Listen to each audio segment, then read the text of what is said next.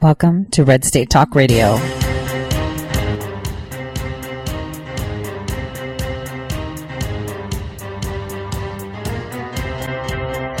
You're listening to Tori Says for the next hour. I'll be your host, Tori.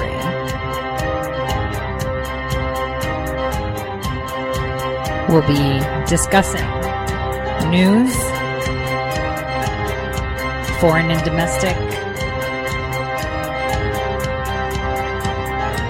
unfiltered news.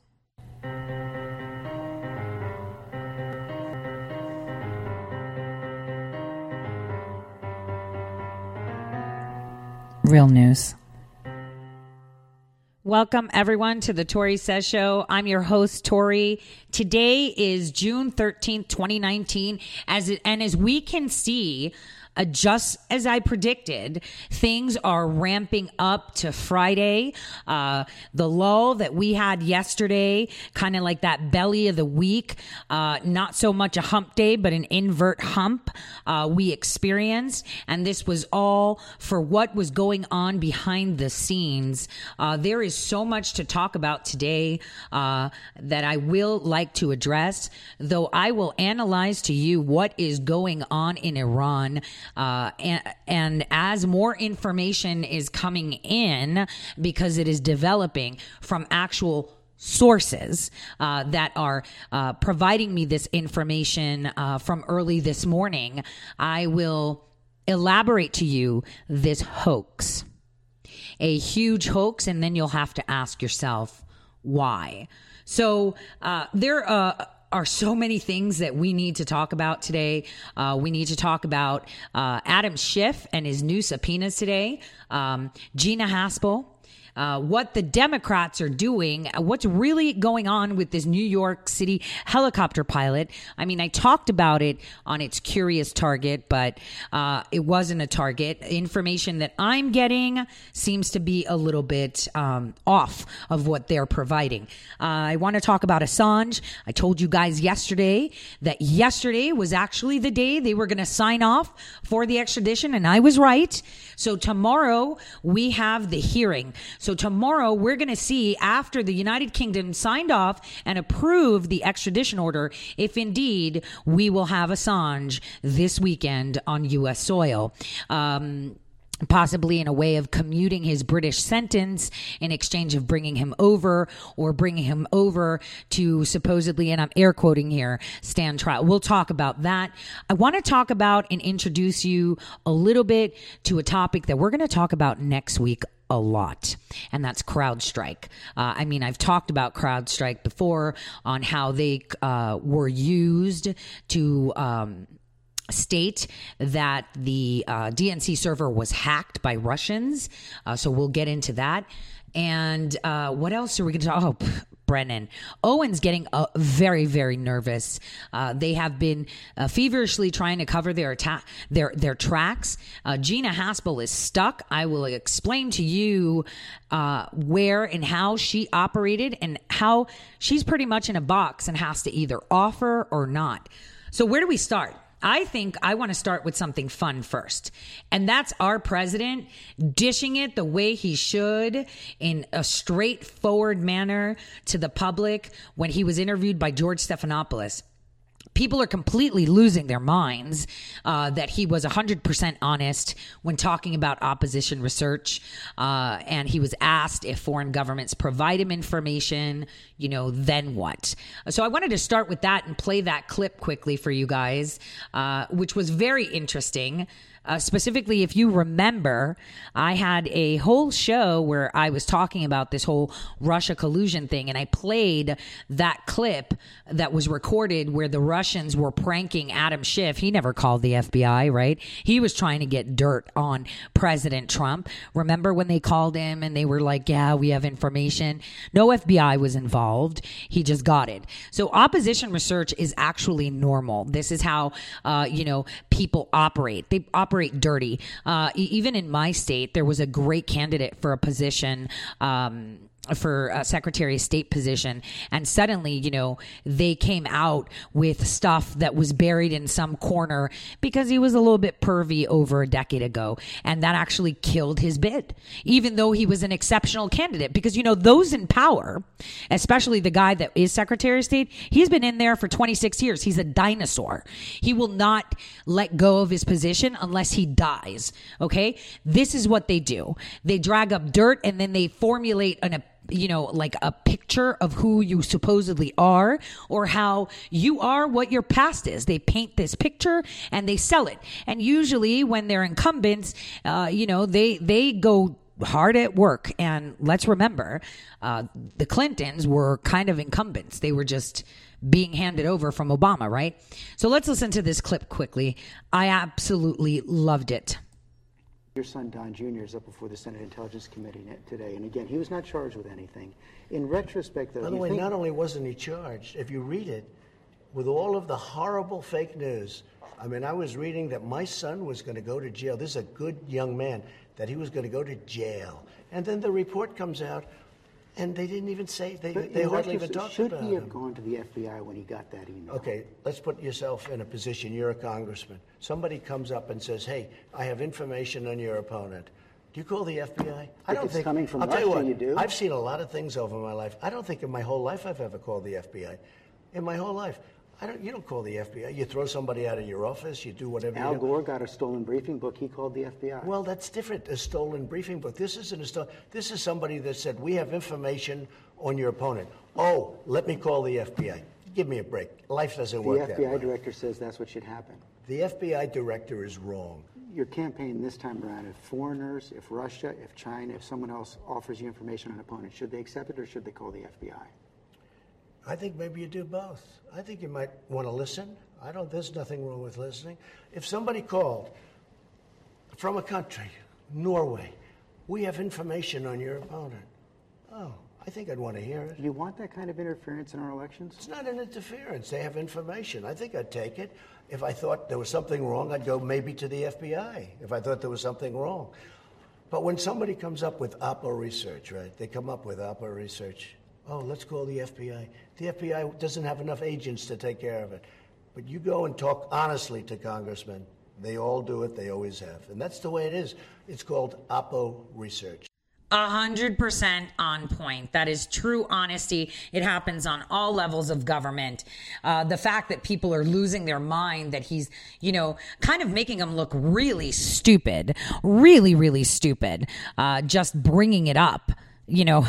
Oh, so if you got information on your person, you're gonna not tell the FBI. Why would you?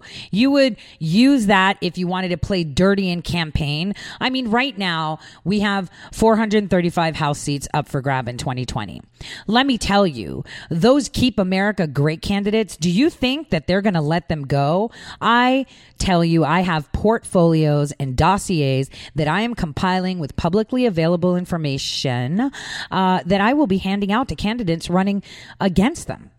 Dang Nang Dick, I've got a huge one there, and his opponent, the minute he runs, I'm handing it over. And this is financials. This is breaking the law. This is enriching yourself from your position. These are things voters should know when they go to the ballot. How is that wrong? Do you not want to know how your former congressperson who's up on the ballot again has committed crimes, has enriched themselves from their position? Of course you do. And if that information for me that I've been collecting, some of the stuff that I have on Blumenthal has come from Venezuela, from Caracas itself. And, his gold trade there, the stuff he does in Brazil. So let me tell you, because a fellow journalist or fellow investigative journalist out in another country offers me information, pictures, cooperation of him being there, I'm going to call the FBI. Are they insane? The only time you go to the FBI is when there's crimes. So like when I was creating a dossier for another senator, I noticed that senator had tons of shell companies, a shell company within a shell company within a shell company. Of course I went to the FBI with that. That is a crime, especially when it's being done on U.S. soil. right? Especially when they are avoiding taxes, especially when they are getting privileges. That's when you go to the FBI when you get that kind of Oppo research, right? You don't pay for it. You exchange information so that way you can advise your electorals, the people that are voting should have thorough knowledge. They should have, your vote is informed consent, right? You consent that they will be representing you. How do you have informed consent when you have no idea what they've been doing? You don't. How do you have informed consent when you don't know the crimes they have done or what they have done against the people? You don't. And opposition research is key. It's key to understand your opponent. It's key to understand their weaknesses because remember, these people are fighting neck to neck for a position. That's the way it goes. So anyone sitting out there saying, oh my God, that's so, how dare he say it? I'm totally fine with that because I have been creating dossiers on a lot of them myself to hand out to opponents of those people because they should not be in office. They should be removed ASAP. And that is how it goes. If you get people angry enough while you're in office, they will do their homework. And it's not going to be a Steele dossier. It's going to be printed materials from publicly available records, from sources overseas that will have to be collaborated, of course, right? You're going to, and then you put it out and let them deal with it. I mean, we saw from the DNC hack a barrage of emails going back and forth on how they can get dirt on Cruz and on President Trump. Didn't they pay the Ukrainians? Didn't they pay for the Steele dossier, which was manufactured? Okay. It wasn't even real, but that's okay. But President Trump having a meeting to listen to information is a problem. Please go home. Please put on your big boy pants and stop crying. That's the way it goes. So, what do we have in the works here? We've got a lot going on in the intelligence community. Today, this is all ramping up. And we see it from last night's exertion by Owen, who is just so upset because he's in so much trouble. He tweeted out, this is just the latest example of what Vice President Biden meant when he said that Mr. Trump is an existential threat to our country. Unfit to be president is a gross understatement. President Trump is undeserving,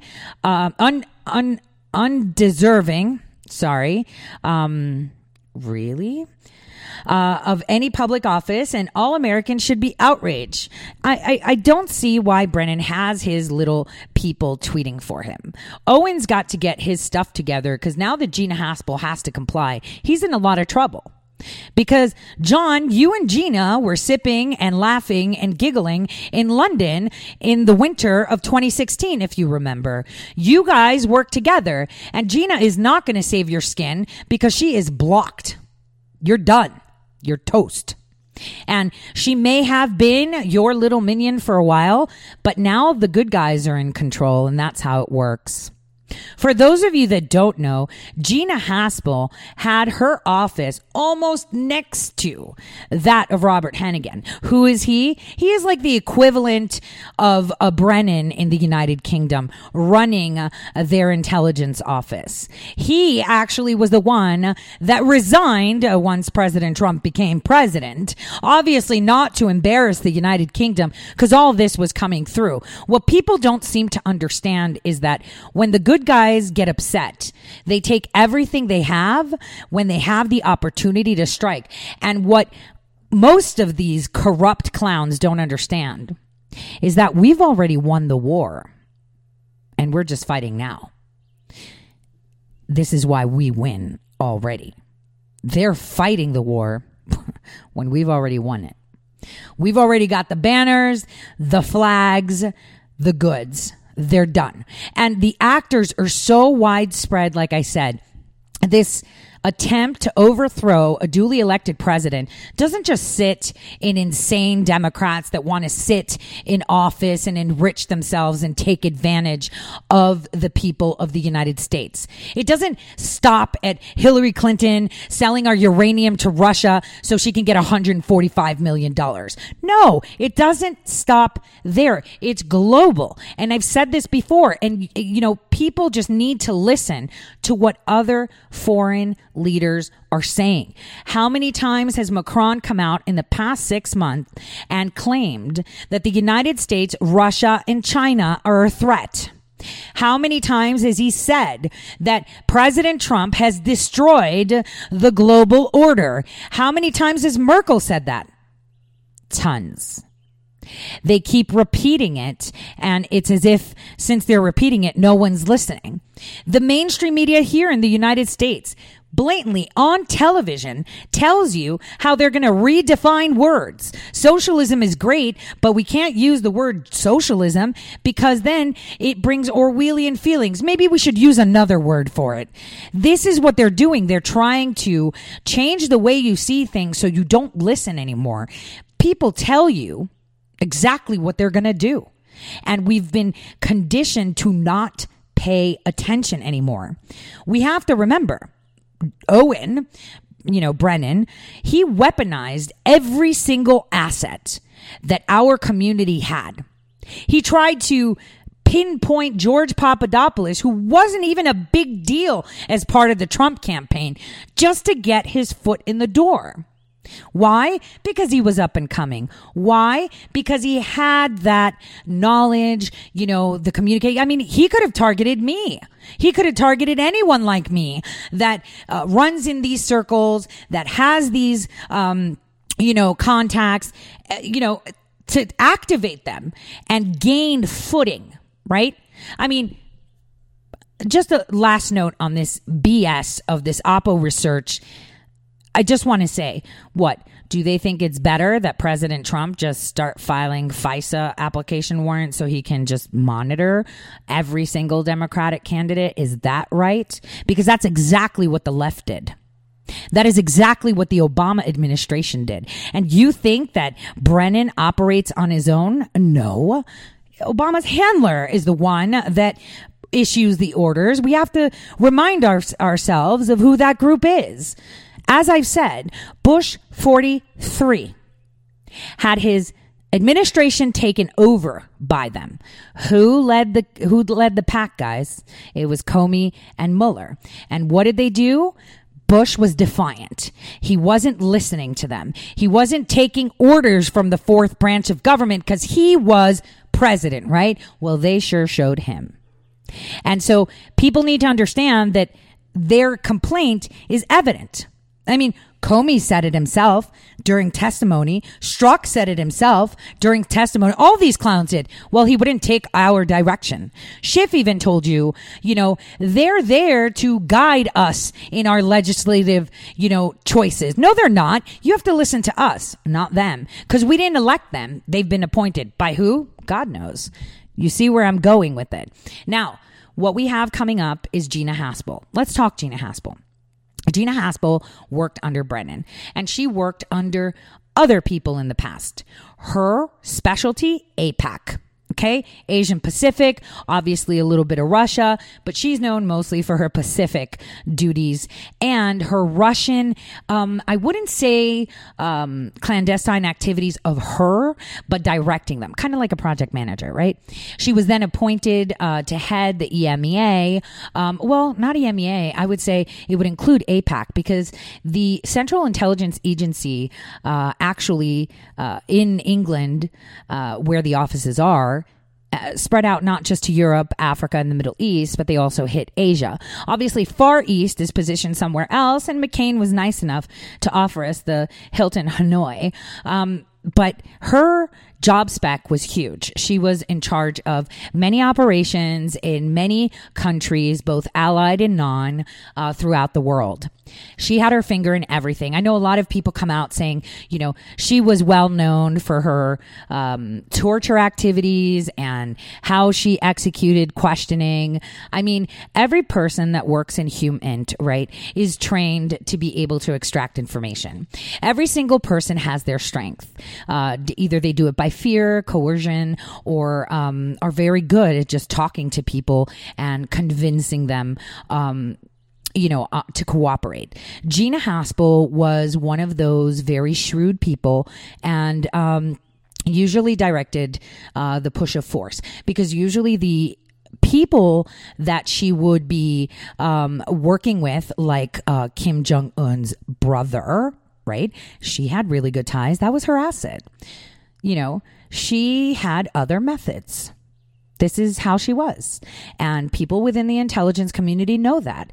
In Wall Street, there's a term, and excuse my French, it's called don't pitch the bitch. So brokers know that you don't call a woman, who has an account with you and pitch to her, because it's very difficult to get through, because women are a lot more shrewd when it comes to, I would say, making decisions of a high caliber, okay? And so the same applies here. Gina Haspel was one of those people, and I am using past tense for a reason, and that should be coming to fruition in the next couple months. But she was one of those people that you could not pitch to. She would take orders very well. And, one of the most favorite statements that John has stated in my presence is know your place. And she knew her place. She knew that as long as she did her job, she would get whatever benefit she wanted, and whatever those were, I don't know. It's very hard to read her as a person. I know her personal life is not so good. She's had some ups and downs, and that's a more like to character thing, whatever. But what you need to understand is that now she has to cooperate. She's going to be burning a lot of these old solid bridges. And we have to understand that there are a lot of things that she won't be able to talk about only because of their clandestine nature. Though she is going to be forced to provide the documentation, the communications, the trip notes, and everything else in between that happened in 2016 between her, the FBI, the CIA, and the DNI under the Obama administration. And this will be coming to fruition. Her communications with Stefan Halper, with Misfud, with Downer, with Christopher Steele, with, Glenn Simpson, with Nellie Orr, because Nellie Orr operated under Gina Haspel. Come on, guys. And the fact that she had a front working for Fusion GPS, it was to get paid. I've told you this before. Operatives that work under Cloak and Dagger don't get a paycheck in their salary that says Central Intelligence Agency. Come on, guys. You got to be stupid to think that. It's usually something like Toys R Us or Fusion GPS or some startup or some random, company. That's how they get paid. They get paid by working through other companies. And don't get me wrong. Like, pretend that you're, an asset for an intelligence community, group. You're going to have a long-standing job with XYZ company that you are a 1099 with for a long time. And yes, you will be actually doing some work for that vendor, for that company. But in essence, it's actually just masked with project work you do. So in essence, the money goes to them and then they pay you, right? From the intelligence community through other pores or setup companies or whatever. That's how it works. So it's going to be really interesting to see what Gina Haspel is going to offer. And we already know, we've had eyes on this, right? We had Pompeo already in on it. We already have good people from other intelligence groups. And I've mentioned one of them that a lot of people didn't know about that already have all this information. And remember the 72-hour capture that they were able to manipulate. It doesn't just go one way. I mean, if you're monitoring us unchecked, of course, people are monitoring you unchecked. And the agencies that are responsible for these 702 sections, right? The certifications of 702, when they see something going wrong and they see where this information is being extracted to, they, on the other hand, I'm just saying, open up their own little secret investigation to see those people that are getting this information, what they're doing with it. So while you were spying, people were spying on you to find out why you were spying. So it's all going to come out. And like I've said before, we've already won the war. We're at the fighting portion. Where's the other side? The nefarious side, the fourth unelected branch side is fighting the war. So they've already lost. So on that note, I just want you guys to stay patient and diligent on that, because there is a lot coming out now, and a lot will be destroyed in regards to narratives and resources and reliability and honesty of these intelligence officials that are on the chopping block. And this will all stem from Julian Assange. You know, I've noticed that a lot of people that have been, supposedly conservative, pardon me, supposedly on this Trump train, are working with companies like Code Pink, are working with leftists in this Assange movement. How, we can't have Assange come here. I want you guys to go back to my show about Assange and listen carefully as to how I told you his health will deteriorate. I've told you that because they do not want us to have Assange. And if anyone out there thinks that any of these indictments actually can stick, they're insane. Why would we hold accountable or jail someone that has liberated the people of the United States with the information he exposed? We'll talk about that right after the break.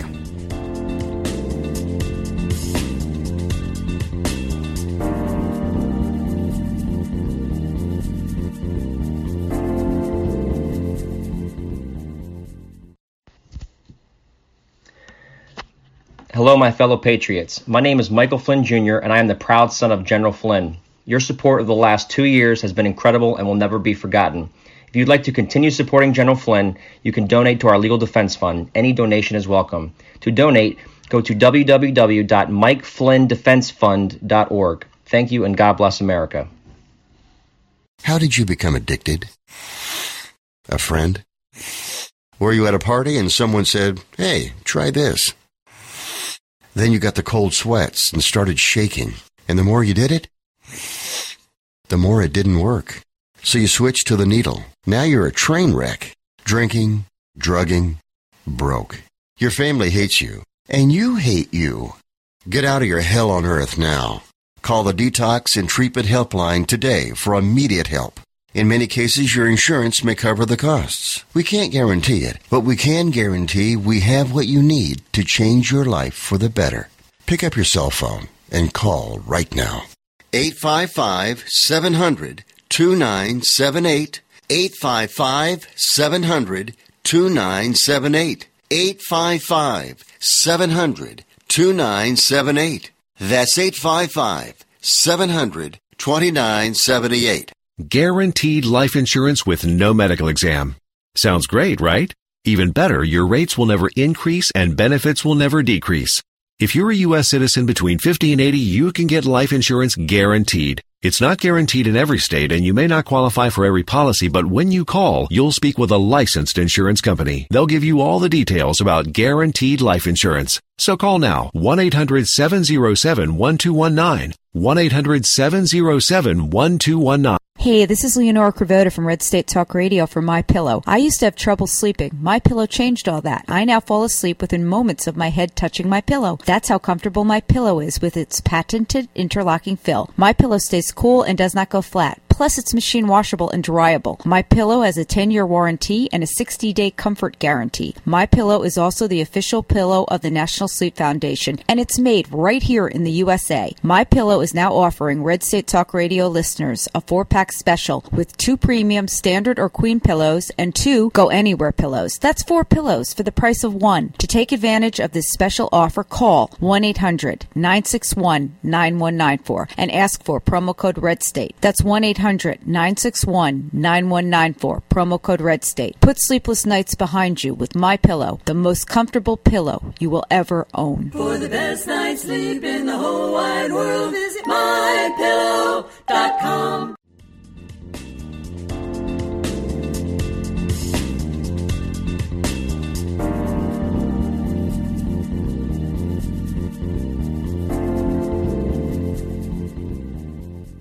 Welcome back, everyone, to the Tori Says Show. I'm your host, Tori.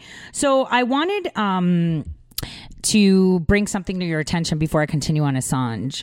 So we do realize that, and I talked about it earlier, that Adam Schiff has requested that Eric Gates and General Flynn come in and testify. Now, I'm pretty sure that his attorney, Sidney Powell, and I'm so excited that she is his attorney. She is incredible. And obviously, she will need time to read through all the information that is available to her because she needs to understand how and where they're going to use that next strategy. So this is great. And the fact that, under the rules of the court, she is afforded I think it's at least 30 days, maximum 90 days to review, which is great because she could get the full 90 days. And that would come after Labor Day, and I've said that before. Now, I am tweeting out something on Tori Says, at Tori Says. I want you guys to pay attention to something. So Twitter has duplicated General Flynn's Twitter account. Now, if you go into the search bar and type Flynn, just Flyn, scroll down, you'll see there are two identical General Flynn accounts. Now, we've been working on this since yesterday when it popped up, and that would assume that there is a duplication account somewhere in the background because they all trace to different account numbers. How they're numbered by trace. So their footprints are different. I've just tweeted it out on Twitter. My handle is at Tori, Tore _says. This is very interesting. Where's your standard, Adam? So, there's a lot of us looking into things and paying attention. And here is where we lack attention. I said to you guys yesterday that we were supposed to be having on the 12th, which was yesterday, the hearing on Assange. I hear that it's going forward. People are saying it's not going forward. Obviously, I was right because the Home Secretary in the United Kingdom signed the extradition order. And on Friday, they're going to decide on it. So now that Assange, the whole Assange issue is heating up. And the fact that I was proven right, how WikiLeaks said, no, there's not going to be, a consideration for it until Friday, indicates that they're compromised too. And I don't know if they're purposely putting out misinformation so that bad actors can't respond to it. But I can tell you one thing, something's up. And what's even more interesting is that I noticed that there was a filing on the 10th of this month by Aaron Rich against Real Matt Couch, at Real Matt Couch, and, his team on investigating the Seth Rich murder. Now, Aaron Rich is Seth Rich's brother. And they put down that they're going to be subpoenaing someone called Michael Chavez for their case. The interesting thing is that the law firm that is representing Aaron Rich is a DNC law firm. Actually, they represent Hillary Clinton. Actually, they represent the DNC. Actually, they are part of the DNC, Wilkie Farr. And actually, the helicopter that crashed into a building with Wilkie Farr, but I don't think the helicopter had anything to do in regards to Wilkie Farr, but maybe trying to make note. And I'll get into that later in the show because it's still coming in. It's very curious, this helicopter crash, and this whole, Wilkie Farr is just coming up everywhere. So everybody needs to understand that there is a lot going on that we can't really make statements on that are firm, but tell us another story. I'd like to play a clip where Assange himself talked about Seth Rich. And he did it in a way, I think a lot of you have heard me hold my words and choose my words sometimes. Take a listen to this 1-minute clip of Assange. There? Do you even know what you're sitting on? WikiLeaks never sits on material. whistleblowers go to significant efforts to get us material, and often very significant risks.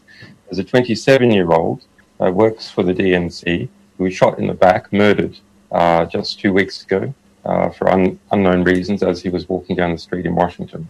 So that was just a robbery, I believe, wasn't it? No, there's no finding. So what are you suggesting? What are you suggesting? I'm suggesting that our sources take risks, and they become concerned to see things occurring like that. But was he one of your sources then? I mean, we don't comment on who our sources are. But why make the suggestion about a young guy being shot in the streets of Washington? Because we have to understand how high the stakes are in the United States, and that our sources are, our sources face serious risks. That's why they come to us, so we can protect their anonymity. But it's quite something to suggest a murder. That's basically what you're doing. Well, that others have suggested that. We are investigating to understand what happened in that situation with Seth Rich. I think it is a concerning situation. There's not a conclusion yet. We wouldn't be willing to state a conclusion, but we are concerned about it. So as you can see, he pretty much admitted it was him, and it was just super crystal clear. And he had to use his words, and you had to listen in between the lines. When Assange gets to the United States, this is a man that has more information than what has been printed, or published, I guess. I'm using old school terms. That's been published. And he said that he doesn't always publish everything because it can cause damage. It can compromise assets. It can compromise people. It can cause death. You have to think just how important Assange coming to the United States is. So the fact that this was signed by the Home Secretary approving him to be brought to the United States is incredible. Now, obviously, we know that Schiff, I'm shifting gears here. The mainstream media, first of all, is not really talking about Assange, and that's interesting. But we do see all the cronies, the Assange fans, that are going the wrong way because they are aligning with groups that are linked to far progressive terroristic activities like, Code Pink, Pueblos de Fronteras. Just look at the people that are screaming to not bring Assange to the United States. That's all you have to look at. And, Dr. Jane Ruby tweeted out that a lot of people that have infiltrated the conservative, the right, the patriotic movement to take back our country are now slowly being exposed. All we have to do is pay attention to things they say. It could be one word, one statement, or one commentary that's off. I've had a lot of people email me saying, Mike Cernovich is insane. He's a plant. He's this. No, Mike Cernovich is Mike Cernovich. I love him. I don't agree with everything he says, but he owns himself. He's never made any commentary that is contrary to him. So I love him. Regardless of where he sits on the fence politically, I appreciate opposing commentary. I appreciate his... I absolutely adore him. Though there's other people that I see are being retweeted all the time that come off as very, very patriotic, very, very against the deep state. But then they make some certain slight movements that really don't make sense. So pay attention because all this will be coming out very soon. I was actually sent information saying that the special counsel asked to fire Kellyanne Conway for violation of the Hatch Act. Okay, so who is the special counsel making these demands? It's pretty interesting how they are making such demands for to get Kellyanne Conway fired. It's pretty interesting. They're all in panic. Okay. Assange is going to be coming. Okay. We're going to get that all cleared up. This whole Russians hacking the DNC exchange server will be exposed. Murder will be exposed because, come on, guys. A murder happens in Washington, D.C., filled with CCTV everywhere. Ballistics. And, I was talking about this with Scott Adams earlier. Government firearms have ballistic fingerprints that can be traced, if not to the specific gun that was issued, but to the pool of guns that were issued to what area. Where's that report? Why is everything sealed? Why is everything so under wraps? What don't they want us to know? Why did Debbie Wasserman Schultz flip out when Metro PD had her laptop and she said, do you know who I am? Do you know what I'm going to do to you? You remember that? Why? All these questions, and people are sitting there with their thumbs up their butt. Some people saying, oh, Seth Rich LARP. Well, you're going to be eating your words real quick. Because Assange never puts his name on anything, and you just heard him say it but not say it. Because you never want to give up sources, and he's telling you, look at this murder, something happens. This is what happens to some of our sources. This is the extent of what sources can go through. They can be murdered. And we've seen this throughout the test of time with people attempting to expose mafia guys, cartel guys, right? And the fourth unelected branch of government is no different from a cartel in Mexico. They're no different than mobsters. They are a mafia. They're disgusting. They are a group. They're the worst type of mafia you can imagine. They will strong arm you. They will use their agencies against you. They will do anything in their power to eradicate you. That's all. They will do anything in their power. And they're failing quick. Okay? They're failing very quick. We have to remember that the morning briefing that happened. Okay, let me rephrase. The President of the United States today is going to be talking about second chances, about providing that opportunity on, this first step and hiring these people as a second chance. Kind of like giving them a free, clean card to start over again and creating incentives for that. In addition, he's going to be working with governors in regards to amplifying workforces. Now, I don't know if my governor is going there because my governor is a darn tool. They have done absolutely nothing to attract businesses. All they do is pay people off to want to come here, and then they get up and leave, which is so dumb. It doesn't work. But that's another way of funneling state and federal tax money into your pocket and saying that you were bribing people to come. Now, the New York Times has been actively working. I remember the New York Times is the mouthpiece of this fourth unelected branch of government.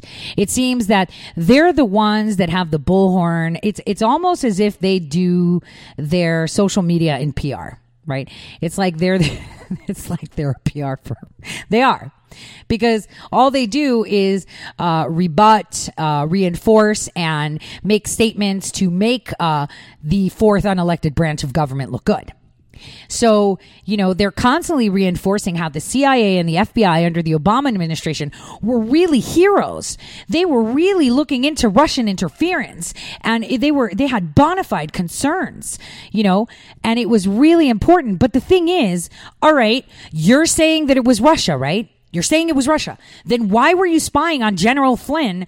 And why were you spying on President Trump? Why were you spying on everyone in President Trump's orbit from 2015? If you had no idea about Russia until 2016, if you had no idea about the DNC hack until 2016, why did you start your efforts earlier? I mean, it's completely dumb if anyone believes that that is, in fact, how it was done. They talk about, how they were really concerned. Then why was it when CrowdStrike was analyzing the DNC exchange server in April, right? They were analyzing it in April of 2016 that you suddenly released assets like Joseph, Misfud, who is hiding out in Italy, and Italy is complying. They just fired the heads of their intelligence agencies, right? He's hiding out in Italy, going on to Papadopoulos so you can grab a foothold so you can start investigations. They knew that the DNC was hacked. They sent these operatives out to earwig into the Trump administration. Yo, I'm hearing the Russians got some dibs on Hillary. Yeah. How did you know about it, Misfoot, in April? Because you didn't have access to the place where these emails were hanging out. There were a lot of Americans that did, but you didn't because you're not in the group. So how did you know? Because you knew they were hacked. Guys, pay attention. Pay attention. They knew they were hacked. CrowdStrike was hired to make it look like Russians did it. They changed the footprint. They put out the report, and they weren't even a vendor of the FBI to do that forensic work. Okay. So their report is worth nothing. It's toilet paper. You can't present that in court because there's no actually chain of custody. There's no, verification that they were a vendor. Thus, their work means nothing. It's toilet paper. But look at the timelines. It was March 2016 that the DNC server was imaged on a thumb drive. It was March 2016 that those emails were on a certain place in the internet that a lot of people had access to. It was at that time that they were trying to figure out how to release those emails. Do they go down to Europe and send it off with the Panama Papers? Do they drop it to WikiLeaks? How did they do that? Those were the questions that were being asked in March discussing it. They found out. When did they talk about it? When they all met with Hillary Clinton and all her attorneys and said, dude, we're screwed. Podesta's and yours, everything, all the emails, they hacked them. What do we do? Under the guise of the mid-year exam review. Pay attention. So suddenly they hire CrowdStrike, beginning of April. And at that time, all these assets are released into the ether, attacking anyone in President Trump's orbit, earwigging. The Russians have something. They've got emails. Ooh, and they're really juicy. You want some? Do you know anything about it? And they kept doing it until they got them on the record saying, yo, interesting. Or until they had some confirmation that information they earwigged, that information they provided, they put out there was maybe transferred to the Trump administrations or the Trump campaign at the time. So much more that, Corsi and Roger Stone in the late summer were like, yo, we're hearing about these emails and, they're going to WikiLeaks and, the Russians and whatnot. Did the Russians really do it? I want to find out. They wanted to know where they came from because you know what? Smart people don't just take what you tell them at face value. And I was told one thing as a young, eager person that is never take anything as an axiom. Question everything. Even if it's written in stone, you got to question it. Because as you question it, it'll prove itself correct or it'll prove itself a farce. That's the way it is. So look at the timelines. It's evident. This whole thing was manufactured, the planting of ideas, so people could start talking. The Russians hacked it. They spread it. It was rumors because they didn't know who did it. But they did find out. They found out because no matter how close your circle is online, in the dark corners of the internet, on the undernet chats, where you're sitting on IRC from 1995, chit, and you've fostered relationships with people where you exchange information. There's always going to be that one person because everybody has a price. Now, who that person is, we don't know yet. But what we do know is that is how they found out who was the one that did the imaging. And that person paid for their life. But there were other people that have been unsung that were part of this that are gone. But how do you find them when they were nobodies? They weren't in positions like DNC staffers. They weren't in positions like handing over, and serving the DNC for a fraud lawsuit. They weren't in those positions. So many people went missing because it was so well orchestrated by patriots. So if you pay attention to the timeline and even to what they say, Comey even said that in April, CrowdStrike was like forensically analyzing. Oh, was it in April? And this is when Miss Fudd was, tracking down Papadopoulos, to set him up with a Russian spy and earwig and say, hey, by the way, the Russians got some emails. Have Downer come by, sitting by him. Picture it, man. You're sitting at a bar and some round, tubby, stupid Australian that's an asset comes by. Yeah, I hear about these emails. Maybe I can get them to you. Yeah, we should talk about it. Yeah, did you tell the Trump campaign? Yeah, I'll mention it. Yeah, I heard about it. Or ask him to probe you so you can repeat what other people told you. This is how you set people up. This is disgusting. No one's getting it. It's a pure setup because they were losing control. They understood just how far free citizens or people that still believe that they are free go to. And this is why we see all these atrocities that have occurred, from murder to prosecution to elimination to fabrication to weaponizing our federal agencies to weaponizing our foreign intelligence allies to buying money. President Trump said something, and this is where it's going to lead us to the next hour where we're going into Iran. And my friend Chris was talking about it, and he was like, this is the first time, President Trump, someone said what you said, Tori, which is that plane had multiple currencies because we didn't have enough dollar, right? He said that in Iowa. That we stacked a plane with 1.8 billion. I'm going to tell you it was more than that because we had more planes. Because part of what he said was that, they were coming in from other countries. I'm telling you, it was Obama's bank, and I'm pretty sure, if it was up to me, I would my educated guess would be Wells Fargo that helped accumulate this currency. But a lot of these planes went from other countries and flown directly to Iran or us to load the plane. He said it because it was more than 1.8 billion. And I've told you, what is the purpose of Iran? It's not about the oil. It's not about, the Houthi. It's not about hating Americans. It's not about loving Sharia. It's not about that. You don't get it. Iran was set up in 1978 when Peter Strzok's daddy was there to put up the Khomeini, regime. The whole purpose of them is that they don't trade in dollar. Ergo, you can't trace their investments and money because almost every single country on this planet, sans Cuba, North Korea, and Iran, trade in their own, currency, whatever that may be, but not the dollar. Every other country on the planet uses the dollar as a basis of trade. Okay, let's get that clear. So if you're not using the US dollar as trade, we can't trace money. Iran is the hub of washing money and funding mercenary attacks.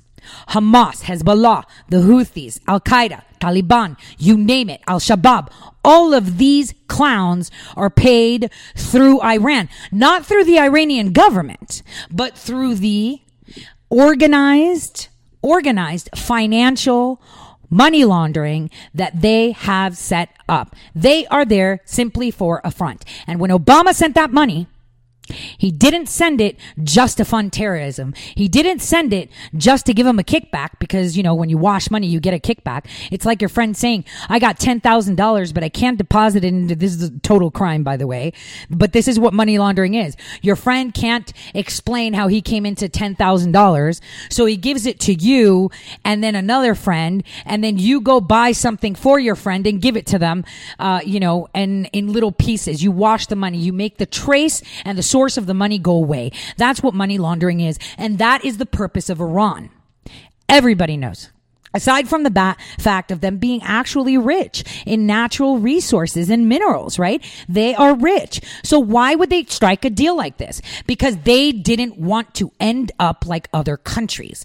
They felt that if they had this stronghold, they would be the epitome of the Middle East. They were coerced and, the CIA placed their asset. And that was the regime. And Peter Strzok's daddy took it home. And you know who else knows a lot about this? Brennan, Obama. They all hung out with the Iranians. They all know everything. And where's Valerie Jarrett from? Oh, right. That's right. Iran. And who is Valerie Jarrett? She actually lives with Barack Hussein Obama. So what people need to pay attention to is that Iran is not a threat for nuclear, I'm making nuclear missiles. They have rich resources in uranium, and they can create enriched uranium, which can create weapons of mass destruction. But after this break, I'm going to demonstrate to you today's new attack. Because we had that false flag coming in from, where did they say? The theory is that it came in from Europe, hitting that Saudi ship, right? Well, today we had more. And this time it hit Japanese ships. But there is so much more to that they're not telling you. And I'm going to break it down to you. My sources have come through for me. And I guess, fostering them for so many decades would allow me to have that. So pay attention to how they want things to pan out. I'll see you all just after the break.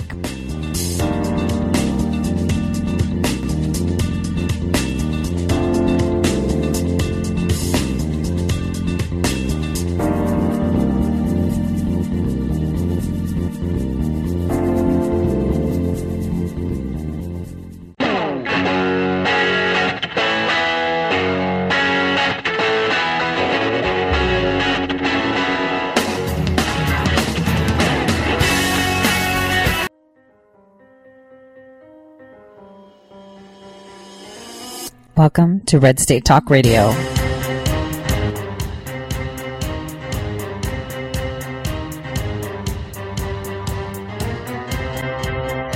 You're listening to Tori Says for the next hour. I'll be your host, Tori.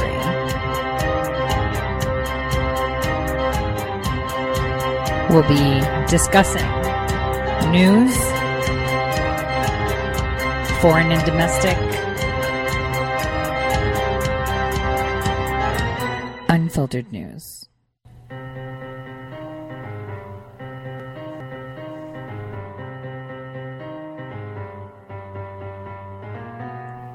Real news.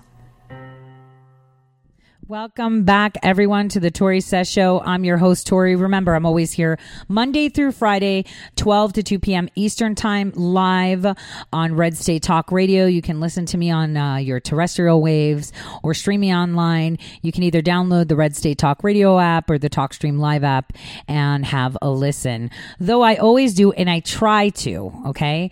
Same day, upload them as podcasts that you can subscribe to too. Now, let's get into the real news, okay?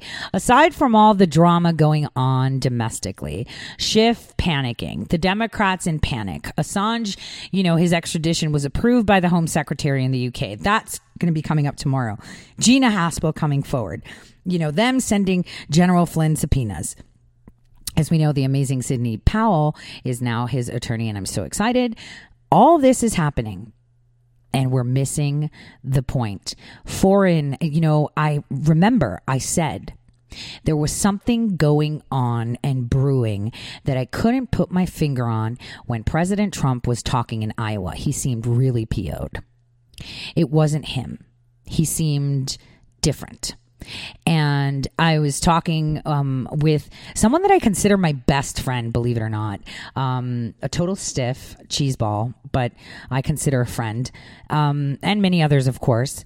And I said, I think it's down to something going on with foreign policy, but I can't read it. I'm not understanding. It's got to be foreign policy. Though everyone else was saying, no, it's the polls. Nobody listens to the polls. Nobody cares. They're all fake. We have polls that said that Hillary Clinton was leading, right? We had, scholars, right? Or, Nobel Prize and, winners saying that, she's going to win hands down, right? So nobody listens to the polls. It wasn't the polls. I've said it. There had to be something on foreign policy that I wasn't paying attention to. Now, I did know that we had this Assange thing going on, and there's a lot of tension with the United Kingdom right now on that. And we have the talks with North Korea, and it was very important that he mentioned, and I mentioned it before he mentioned it, that he got a really nice letter from North Korea, but it was all about Iran. So it's as if the EU, this global order, will not let up. They had, an attack on a Saudi vessel at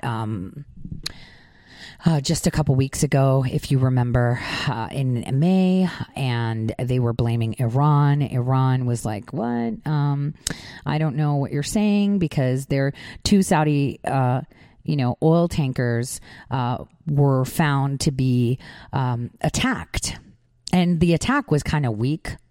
So a lot of people were saying, during in the Hormuz Strait, which it's basically like a strait that separates Iran and Oman. And remember, I've told you about Oman and Yemen and the pipelines and all this rubbish, right? I've gone through it before.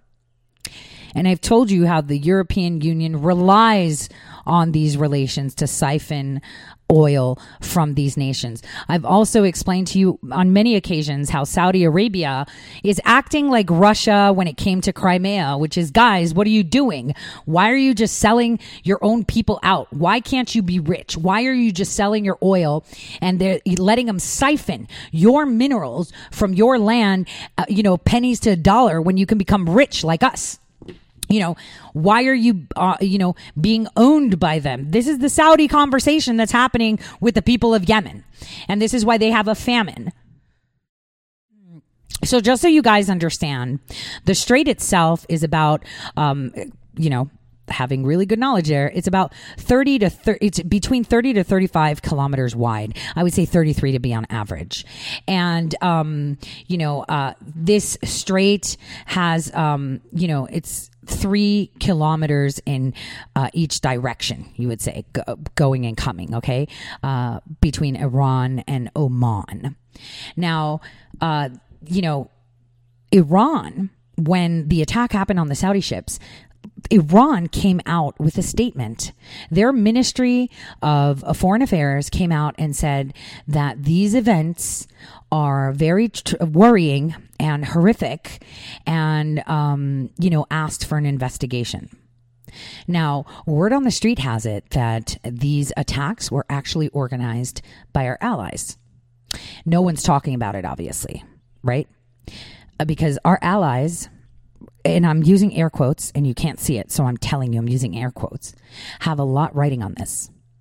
Because remember, they get their oil from where? Turkey.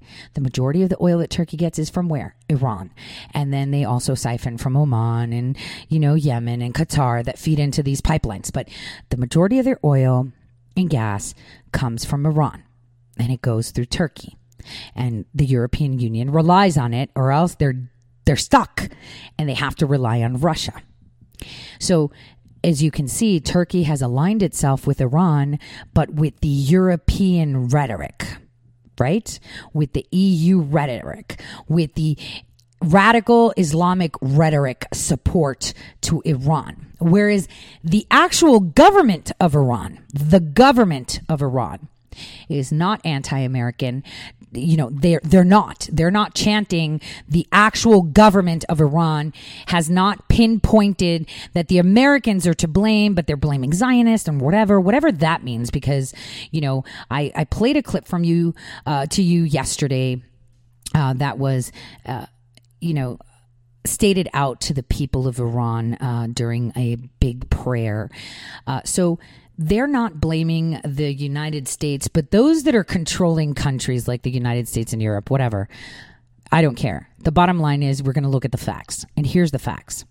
If you remember, President Trump spoke with Abe. They all hung out together, and Abe said he is more than happy when he flies into Iran to talk to Iran on behalf of President Trump and negotiate discussions.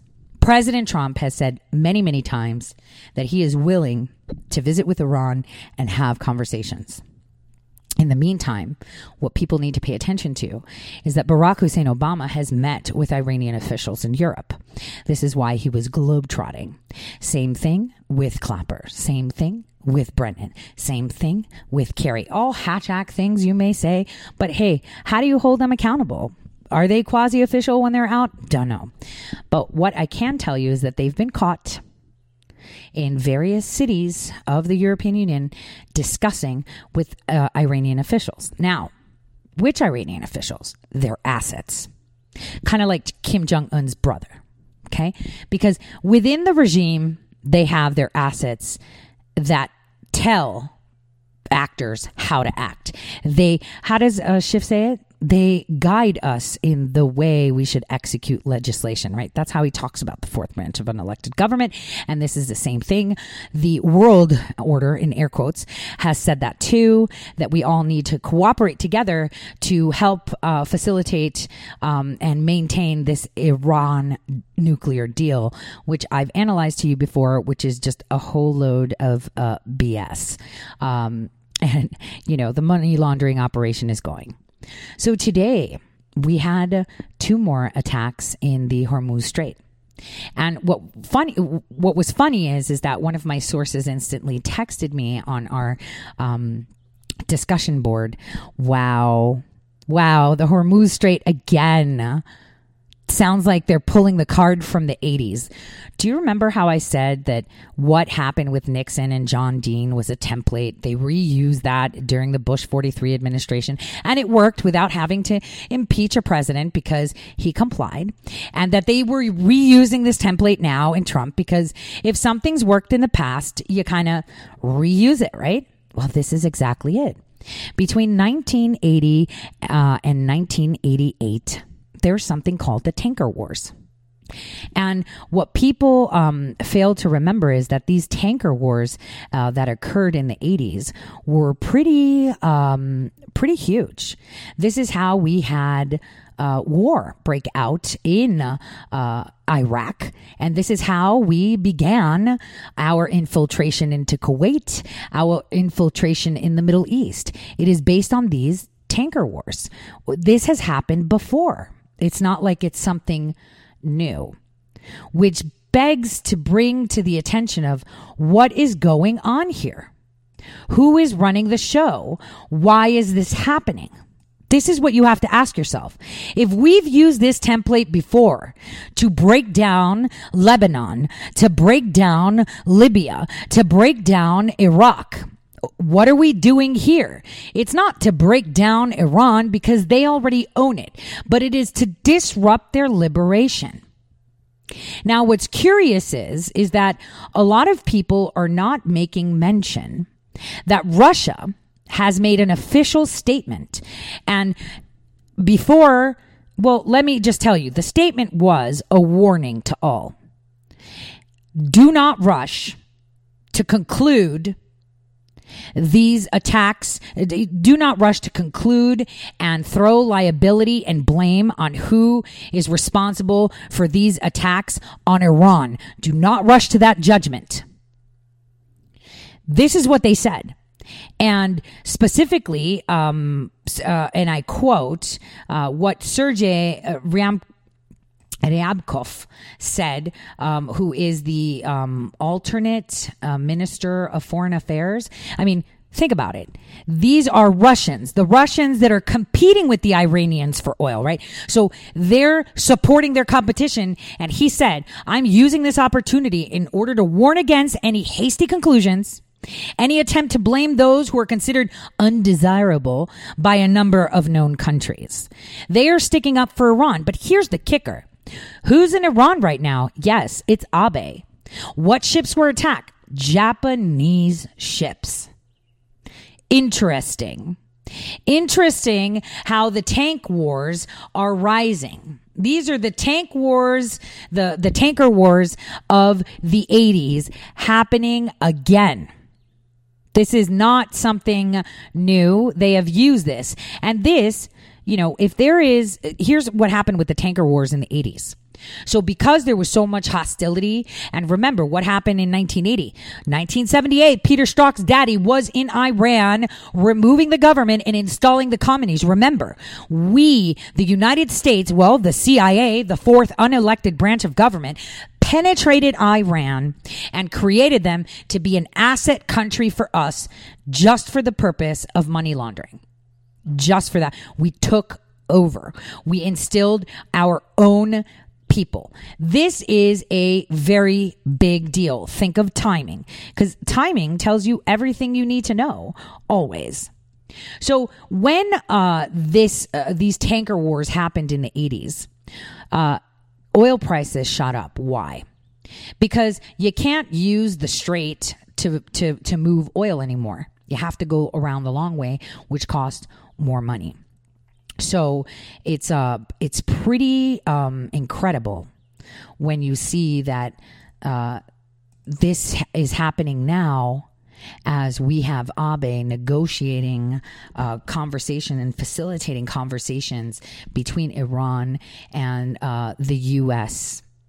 Rajkov said not to rush blame. The UN Secretary General immediately condemned all attacks and said we need to clarify the facts and who we're going to assign liability to this.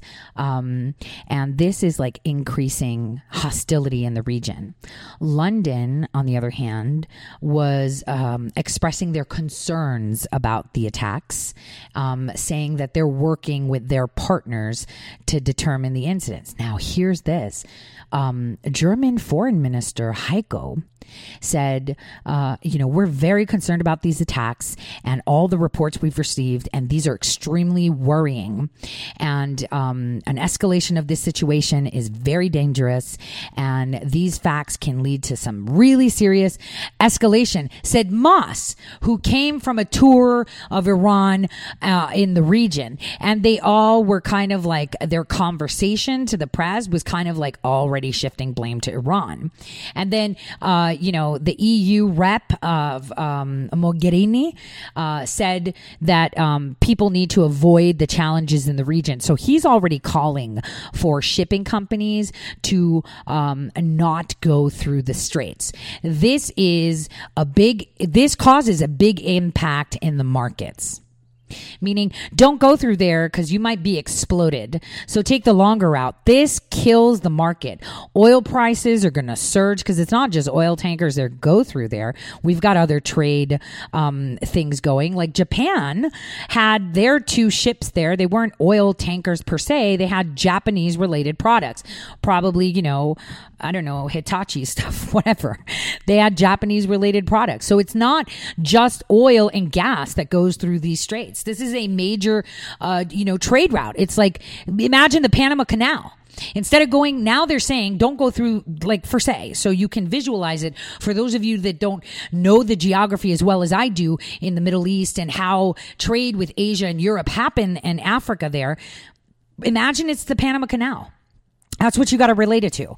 So now, if you go through the Panama Canal, you're going to be exploded. We don't know who's doing it yet, but you might be exploded. So why not take the long route? So if your ship, instead of cutting through the Panama Canal from the North Atlantic, from the Atlantic Ocean to come out to the Pacific and go and deliver, you have to go around South America. That's more money, more time, longer delivery time. And, ergo, when you land to wherever you need to land, let's pretend you're going to Australia with your goods, from Florida, boom, suddenly the prices are huge. Where it would have cost landing $1 per piece, it's going to be like $3 because you just had to add an extra month on your trip. You have to pay those employees a month extra. You got to spend more gas for that trip. You understand it, and get more resources to feed your crew, etc., whatever. So this is what they've done. They've now told people avoid the strait so you don't have challenges in the region. It's kind of like saying don't go through the Panama Canal, go around it. Because we don't know what's going on. This is purposely done. Now, Oman and the UAE, both of them, have their coastlines, up into the Gulf of Oman, which, by the way, is one of the most awesome places to swim. I'm just going to tell you, even though tankers go through and whatever, the beaches there are so awesome. But anyway, they didn't really want to make a statement because they're not sure what's going on. They're like, what is going on here? This is the second time, within a couple of weeks that this is happening. And, it's not like they could come on the record and say, we know it's the Western nations doing this because they want to thwart, communications, and peace in the Middle East, because it takes a lot more courage to create peace than it is war. So they're using this. First they did it to instigate and say, ooh, look, Saudi Arabia, you were hit. And, they're wrong, because there's so many eyes on it. They already figured it out. It's not like you could go on the record and say, hey, Europe, what are you doing?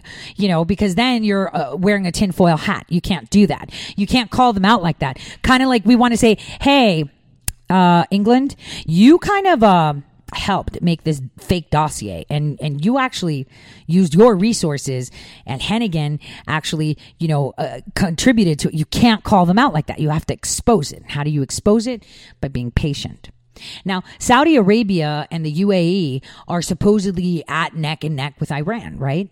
And they have previously, on many times, when attacks happen on oil assets in the Gulf, they say that, it endangers, oil supplies and regional security, and it has an environmental impact. So what's curious is these attacks happened like on the Saudi ships, but there weren't any oil spills. This time the attacks happened on ships that weren't really carrying oil. So whoever did it with an environmentally friendly way, because if the environmentally friendly stuff comes in, more eyes get in, and then it's just like a big circus. So it's very calculated the way they hit the attack, right? It's extremely calculated how they did the attack and how it was executed in regards to timing. Now, just so you understand, these these ships are that were hit, the Japanese ships, they actually had and housed different sailors, because we know sailors come from all countries. I mean, I have a really good friend of mine who's in the merchant navy, that's what it's called, and he's Greek, and he's on boats heading down the Oman Strait all the time. He's on boats going out to China. He just hops on different merchant boats, for a living. He does it, which I'm, if I was, a single male, I'd totally do that too. So awesome. But what we need to understand is these merchant ships, these two tankers, I guess, in the Gulf, that would say, of Oman, have caused a complete concern, because almost instantly when this happened, we saw, almost a 5% jump in the oil price, the minute the European markets opened in the morning. That's a big deal. And it gives concern to the ships that are going through there. And the fact that the European Union is reinforcing on a very loud platform to avoid the Gulf of Oman means that more things are going to be going. Now, Front Altair, which is one of the tankers, you would say, that was wrapped in flames. It was sailing off the Iranian Gulf of Oman when the explosion was caused by a magnetic mine. So this is what they're saying. There was a magnetic mine. So which is really weird. But the crew of that ship were part of a Norwegian company. And funny how President Trump said Norway yesterday on his interview, right? So a Norwegian company called Frontline, right, that carried the Marshall Islands flag, was the crew of the Front Altair ship. And they recruited a ship in the area, and then they were transferred to an Iranian rescue boat. So what they're saying is that there was a magnetic mine in merchant waters, which would be so dumb. Like, Iran depends on these things. And here's the deal. They were leaving Iran off the Gulf, the Gulf of Oman. They were like sailing away off Iran to the Gulf of Oman, right? And there was a magnetic mine. Like, why would the Iranians put mines to people that just traded with their countries? I mean, think about it. Another tanker owned by a Japanese company was evacuated because it was being hit by a torpedo. It was hit by a torpedo. This is the action. So one had a magnetic mine, the other one a torpedo, and The crew was also saved by the Iranians. 11 of the crew members were actually Russian, and 16 of them were actually Greek. So this is really, really crazy because these are all coming on the heels just almost 3 weeks after 4 other tankers were hit by mines in, the strait that is very important to trade, world trade, not just for Iran, right? World trade. So think about it. Why would Iran be trading with these companies? Why would Iran torpedo a ship while Abe is in Iran? I mean, you've got to be really dumb and really thick to think that Iran planted magnetic mines in a strait full of merchant waters, right? This is merchant passes, merchant ships, trade, not just for Iran, but for everyone. So why would they put magnetic mines and one gets hit by a mine as it leaves the port of Iran heading into the Gulf of Oman, and then the other one is torpedoed while their prime minister of that ship is literally in the country negotiating peace talks? Do you see this? This is where it gets crazy. So the Iranian state news that I saw, when the attack happened, local time, it was like around 8:00 in the morning. They said it was 25 nautical miles from Bandar-Aziz, and the Marshall Islands tanker, the one that I said had like the Norwegian crew, it wasn't a Norwegian ship. It was carrying ethanol that was loaded in Qatar and destined for Taiwan. Okay, so that ship had with the Norwegian crew that had left the Iranian shore had loaded ethanol from Qatar, and it was going to Taiwan. So they identified where the ship had gone, how it passed through its waters, where it was going, and it happened 25 nautical miles. Guys, this is pure insanity. I mean, who would believe that Iran would be throwing magnetic mines into merchant waters? They didn't. And then how do you find and detect this magnetic mine? I mean, what do? Put out choppers and drop the sweepers so we can explode them all? I mean, that's what has to happen. You have to shut down, the strait. And here's another thing. What ships have passed earlier that time? Because I would look at the ships that have passed through that strait, through that specific area, all of them, within the past, 48 hours. Because it had to be a merchant ship that dropped that magnetic mine. Who's working with whoever's dropping these mines? Where did this torpedo come from? Who shot a torpedo?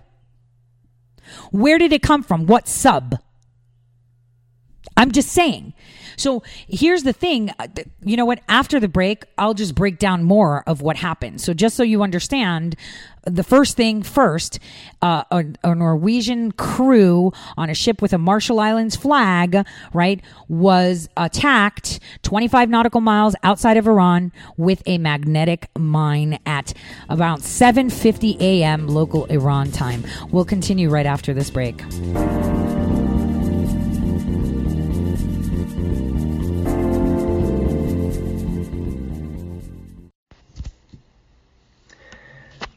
Hello, my fellow patriots. My name is Michael Flynn Jr., and I am the proud son of General Flynn. Your support of the last 2 years has been incredible and will never be forgotten. If you'd like to continue supporting General Flynn, you can donate to our Legal Defense Fund. Any donation is welcome. To donate, go to www.mikeflynndefensefund.org. Thank you, and God bless America. How did you become addicted? A friend? Were you at a party and someone said, "Hey, try this"? Then you got the cold sweats and started shaking. And the more you did it, the more it didn't work. So you switched to the needle. Now you're a train wreck. Drinking, drugging, broke. Your family hates you. And you hate you. Get out of your hell on earth now. Call the Detox and Treatment Helpline today for immediate help. In many cases, your insurance may cover the costs. We can't guarantee it, but we can guarantee we have what you need to change your life for the better. Pick up your cell phone and call right now. 855-700-2978. 855-700-2978. 855-700-2978. That's 855-700-2978. $29.78. Guaranteed life insurance with no medical exam. Sounds great, right? Even better, your rates will never increase and benefits will never decrease.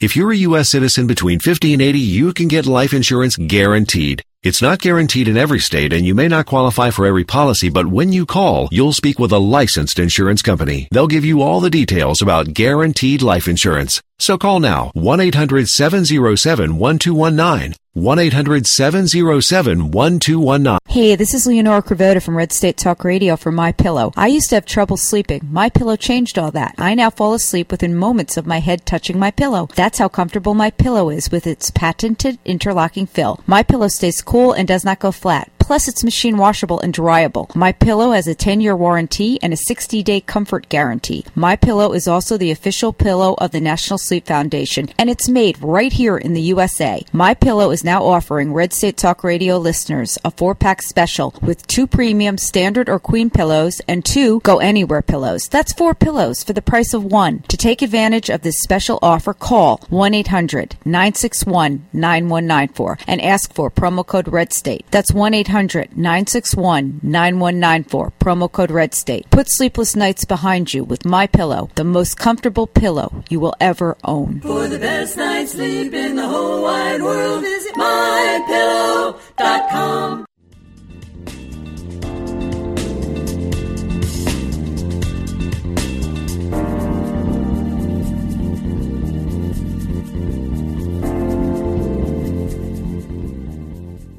Welcome back to the Tori Says Show.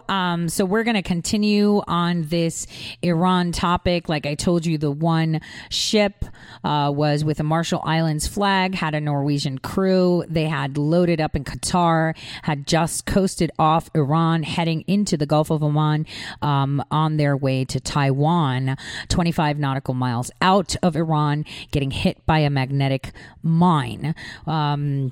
Now, we have to remember that the oil prices just shot up. The U.S. crude barrel in July itself rose about $1. It's up. It was at that point $53. It's going to be shooting up. The whole point of this type of attack is to reduce confidence of trading through the strait, which in turn will jeopardize markets. We have to remember that about 30% of the merchant ships and that go through this strait are crude oil. And if indeed, people take heed to what the European Union is pushing, those that yell the loudest have the most died, to not use the Oman Gulf or the Strait in general for passing, this can cause huge concerns in regards to supply, not only of oil, but other things, to the Western nations and also to the Far East. Now, the thing that we have to remember is that these things are occurring as President Trump is trying to create open channels of communication with Iran. The USS Lincoln, as we know, is in the area, and they said, they'll help where they can. The Fifth Fleet of the U.S. Navy, which is parked up by the armpit of one of the armpits of the world, Bahrain. I hated that place. They actually came out on a statement saying that, they had received distress, danger signals from the Gulf of Oman. They are aware of it, and they believe that it was a targeted attack and that American ships are on ready if needed. So that was a statement that the U.S. Navy made to the foreign press out in the Middle East and Europe. And that's pretty interesting. I want to continue in telling you how all of this kind of ties in, aside from the fact that it just looks out of this world and makes no sense as to how it's going. But now let's talk about this second ship. So it's called the Kokuka Sangyo. It's owned by a company, Kokuka Sangyo, Korean It has a Panamanian flag, and Japanese nautical signage for Kakuka Sangyo. So it's flying a Panamanian flag, remember. So the ships can have crews from other countries and they can be funded by other countries, but they can be ownership of other countries. Make sense? So it's clear for us to state that this was a Japanese shipping company that was sailing with a Panamanian flag. And the attack cracked its hull with the torpedo just above the waterline. And that was actually announced by Bernhard Schult, which is a shipping management company. All the crew members were safe. No one was hurt. Just one person was like slightly injured, and slightly injured means maybe, with the boom, they hit their head on a railing or something. So the explosion on what you would call of the Kakuka Courageous, or the Korean Courageous company is it's the Kakuka Courageous actually. They say may have happened due to a magnetic mine, because the Kakuka Courageous is actually really unmanned. It doesn't have a lot of crew, just so people know. And that ship has been was hit twice within the span of the 3 hours from the first hit. So that was really weird.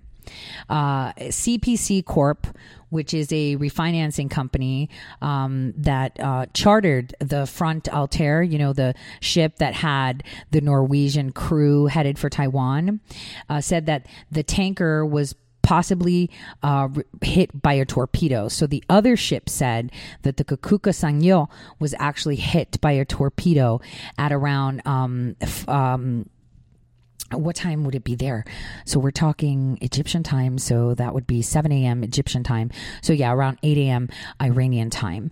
And it carried 75,000 tons of naphthalene, naphtha, let's see, which is a flammable hydrocarbon in liquid form. So it was highly flammable, the cargo that they had, the naphtha. Frontline also reported that the tanker was wrapped in flames, but it didn't sink because the Iranian news agency had said that the ship was sinking. It didn't actually sink, though it was engulfed in flames. Front Altair's 23-member crew, the one that was hit by the magnetic mine, it abandoned the ship once the explosion happened, and it was picked up by Dubai's Hyundai sailing ship. And then the crew was then transferred to the Iranian rescue boats. And that's what Hyundai Merchant Marine actually said on the record. So the Iranian search and rescue people rescued a total of 44 people from all ships, together, and they transferred them to the Iranian harbor. And this is being reported by Iran News Network, IRNA. And this is what's really curious, that these attacks come right after the Iranian-backed Iranian Shiite rebels launched a missile against the Abha airport in southern Saudi Arabia. Well, this is what they say happened, which injured 26 people. And now they're saying that these rebels of Iran shot at Saudi Arabia, and the Houthi have also been charged with a drone last month on Saudi Arabian pumping stations. So there's a lot of tension going on here, and these rebels are not reflective of what the Iranian government is seeking to do. So one would have to question is, how are these rebels being funded when they're obviously working against the interests or what Iran is trying to accomplish in regards to talks with the United States. And so sources say that these rebels in Iran and the Houthis, and this is something Saudi Arabia has come out to, say that they are actually being funded by Western nations. that their activities are funded by Western nations. And one has to wonder as to why are they so adamant to make Iran such a big enemy? It's kind of like what they were doing with North Korea. And turns out North Korea just wanted to be liberated. And it turns out, as we are learning more, just how entrapped and how under control of some, deep fourth unelected branch of global government, they were in control with new things coming out about Kim Jong-un's brother. Now, what's strange is that all of this happened while, Prime Minister Abiy is in Tehran negotiating, peace talks and trying to facilitate and open some channel of communication with President Trump. And, the foreign minister of Iran, Jawad Zarif, said himself, within this time span, only a month, these two incidents are really suspicious. And he even tweeted out that the attacks were taking place while Abe was meeting with Iran's supreme leader, Ayatollah Khamenei, for extensive friendly talks. And Khamenei told Abe that he would not repeat the bitter experience of negotiating with the U.S.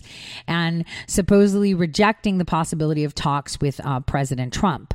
But Iranian President Rouhani said that the security that they have in the Iran Gulf is important.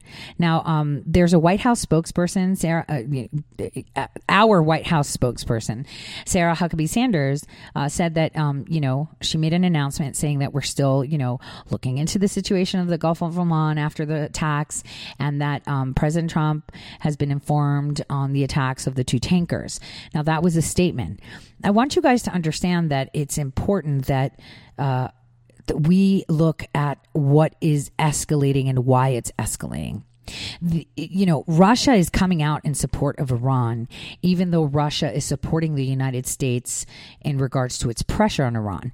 And remember, if Iran goes down, Russia has benefit, because right now, with the Gulf of Oman being tied into a bow and people not knowing who's dropping these magnetic mines and where are these torpedoes coming from, the one nation that is looking to profit is Russia, because then people will just be buying energy from Russia because they can't, afford to go around the strait or not able to load from Qatar and go through there. It's going to just cost more money, or they can't. I mean, why wouldn't Taiwan purchase from Russia? It's closer, right? So Russia stands to benefit, and yet Russia came to the aid saying, stop blaming Iran for this. You got to know the facts. And that, for me, is honorable, okay? Because they stand to benefit 100%. They stand to benefit. So we need to be looking things with more scrutiny and more of an objective perspective. Okay, because we've seen this before. We saw them do it in the 80s, right? With the tanker wars. They floored our economy with the tanker wars. It's not something new. It's really not something new. And the fact that it is being perpetuated and being put, forward as something that Iran did, makes you wonder just why it's being done so. I mean, why not make peace with Iran? They have so much, to offer as a country. They have been wanting to escape the hold that Western civilizations, European civilizations, and the U.S. in the past have had on them for many, many years. And it seems that they want to escape this, and they're not being allowed to. And nobody can come on the record and say, oh, it's because of this, because then they look like conspiracy theorists. So you can't come out and say, well, I kind of think it's the European Union because they're a little bit butthurt, that the Iran deal, he pulled out of it and he's going to get a better one with Iran. It makes them look like chumps. And that's true. Makes them look like chumps. They can't stand President Trump because he makes them all look like chumps. All of them. So that on Iran. keep your eyes open. A lot's going to be happening. It's going to be pretty interesting to see how this pans out. But obviously, we won't hear a lot because it's going to be pretty interesting to find out how this has happened. We know we want to negotiate with them. We know we want to ensure that we have open channels of communication. But how can company trust the United States when the United States itself created the foundations and then built this regime 40 years ago? And the tanker wars was one of their ways of doing it. So President Trump has his eyes on this. He's very concerned, and I would be, and this would actually justify probably maybe getting information on intelligence of what's going to be happening, and maybe the brewing that's happening on, in the area from chatter was why he was so low energy in Iowa. The low energy on the fact that he wasn't himself, he wasn't too peppy, and he had something on his mind. He looked pissed off. And I sensed that from how he was speaking, and this would make 100% safe, sense, because he wants talks to happen, but he wants them to be in a safe environment. So, if we observe what just happened, within 4 weeks, we're having these random torpedoes, magnetic mines being placed. Iran's like, dude, we're not doing it. And everyone's like, yeah, really? They're going to kill the economy, because then you have to shut down the strait and put in mine sweepers. But even if you sweep it, right, you take your helos and you drag it and you sweep, right, because that's how you sweep for them, right? How do you know it's not a merchant ship that's dropping it? So the investigation has to ensue. And you would look at about 48 hours, prior to the explosions, what merchant ships have passed and which ones may have connections with possible enemies. But at this point, the enemies are so vast that they pretend that they're friendlies. So how do you catch them? And how do you know if someone doesn't have some new type sub-technology? Which leads me to the question of how, wasn't it 7 months ago that there was like a leak in the press where they discussed about some new German subs that Russia was complaining about, that they had detected on accident because they were so good at concealing their location within Russian waters? Wasn't it? It was 7 months ago, wasn't it? When Russia said, we detected a German sub in our waters, and we detected it only because we had eyes on it, because we couldn't find it on sonar. And it was all by accident because of some anchor thing. It was like a big deal. And I saw it and I was like, well, that's curious, but that's weird too. Like maybe because it came from like a village source, it didn't come from like RT or, it came from like a small village off the coast that reported it, for their local Navy people talking about it. So it didn't come off. I'll have to find it. It was interesting. It was right before Christmas, actually. It was right before the beginning of December. It was when Russia was heading over to Venezuela, like I told you guys, to get their investment. I told you this before, everyone knew, to get their gold, remember? So it was at the beginning of December where I saw this, right before Christmas, that some outlet in Russia, northern Russia, northwest Russia, a little town there, I'll find it, said that they had eyes on a German sub that was not detectable through sonar. And I'm thinking, torpedoes, random magnetic mines. And the whole goal is, if they shut the strait down to sweep, this can make, the cost of an oil barrel $100 a barrel. It will floor worldwide economy. I mean, it's a big deal. And not only that, there's other things we trade that go through there. Imagine if you shut down the Panama Canal. It's the same thing. So coupled with the fact that, Russia had stated that they found a German sub because they had eyes on it, because it was some silly thing. It was something like some guy, some Russian fisherman and some old anchor that was like 300 years old, and they were looking for it, and they were sending remote scouts. I remember that it was like a touching story, but then it turned, nefarious when they were like, dude, we saw a German sub and it wasn't even detected on our sonars. So I'm just going to put that earwig to you so you can have it in the back of your mind, when you're being told about foreign policy in the Middle East. We will be having a lot of developments. We see that the EU, the United Kingdom, Germany, France, all of them have been taking a different position. I like the fact that we had Poland here again, so that was very interesting, and that we confirmed that we will be sending our own troops there to show a cooperation, which totally ties into what I've been saying, that we have been arming the nations of the Balkan blocs.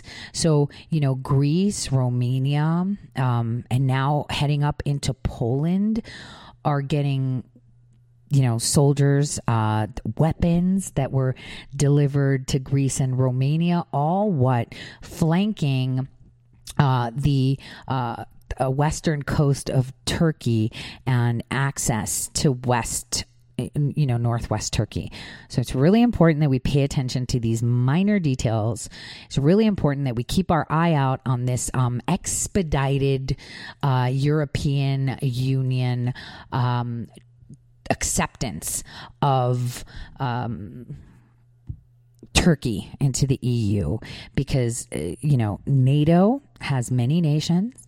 The strongest military force in NATO right now is the United States, and the second military force in the United States is Turkey. And right now, we have tensions with Turkey, not only on the rhetoric of Erdogan, but his reluctance to comply with our demands for his attainment of the F-35 fighters that he has, that they've cooperated in creating with us.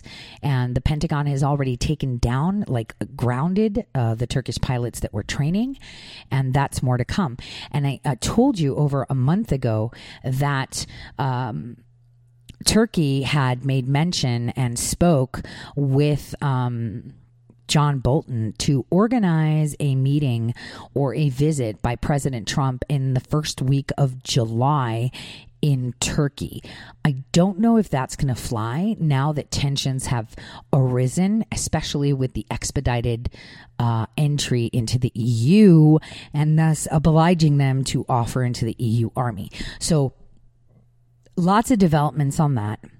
And just before I go, so tomorrow's going to be really busy, and today we see a lot of retaliatory actions, from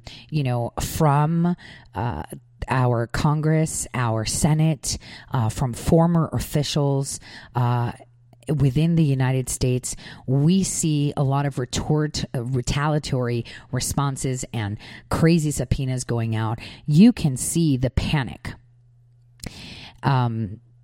But there's a lot of things that are going to be coming to fruition. So I want us to just visit quickly before I end this show today on the helicopter crash. So what we know is that this guy was a seasoned pilot. He had just dropped off a client, and he was heading back to Jersey to the chopper base, maybe pick up a client, who knows, whatever. And he, instead of going to where he was going, he actually went out of his way. And watching video footage of the helicopter, it seemed to be flying in a very erratic way. And I go back to a statement that President Trump said, we should be able to rely on our pilots, not have computers do it, because our pilots should have control of planes, not software. So the question here would lie is, what kind of chopper was this? Did it have remote access software? They are saying that there was no recording information or black box or anything like that on it. So one would have to say that there was some form of manipulation in regards to this chopper, because it entered into very restricted airspace airspace, like I told you the other day. There's a 1 mile radius from the Trump Tower. You are not allowed to fly through there. It looked as if he tried to attempt to make a crash landing on the AXA building, you know, where we have Wilkie Farr, we have Sydney, another law firm from Chicago. They're all DNC linked. But, you know, bottom line is, just so you know, when you're in Midtown Manhattan, you're going to get a bunch of buildings with a bunch of corrupt clowns with a bunch of connections to the deep state, because that's where the money lands, right? What I'm trying to point out is it seemed to me from his erratic flight pattern that he was trying to mitigate control. And maybe so this, you know, because it seems really weird how he couldn't talk on the radio. I mean, when you're struggling all that time to maintain your chopper, at some point you get on the horn and let someone know you're having problems. And that didn't happen, which leads one to believe that, you know, communications were stymied and he really, really tried. Now, my sources say that he was the same helicopter pilot that took DNC operatives, Democrats, House Democrats, specifically Schiff, to specific meeting locations in New York. I'm going to repeat this. He was the helicopter pilot, and it's being suggested that he had just received a subpoena to a grand jury. Maybe they determined it. I don't know. But this is something that I'm still looking into, and I just wanted to drop that he was actually a chopper pilot to take certain individuals to meetings, and the majority of them, House Democrats, specifically those that have great ties with the Standard Hotel. On that note, I want you guys to just stay astute, be careful what you digest, and, you know, hopefully, you know, you will be able to see why things happen at the rate they happen. It's all good, never comes in a Ferrari. Justice is never delivered in a Ferrari. It's always on a donkey. On that note, from all of us at Red State Talk Radio, I'd like to wish you a great evening. God bless. And I will see you here tomorrow. Same time, same place. Remember, you can always follow me on Twitter at Tori_says. 12 to 2 Eastern Time, Monday through Friday. I'll see you all tomorrow. Have a wonderful evening. God bless.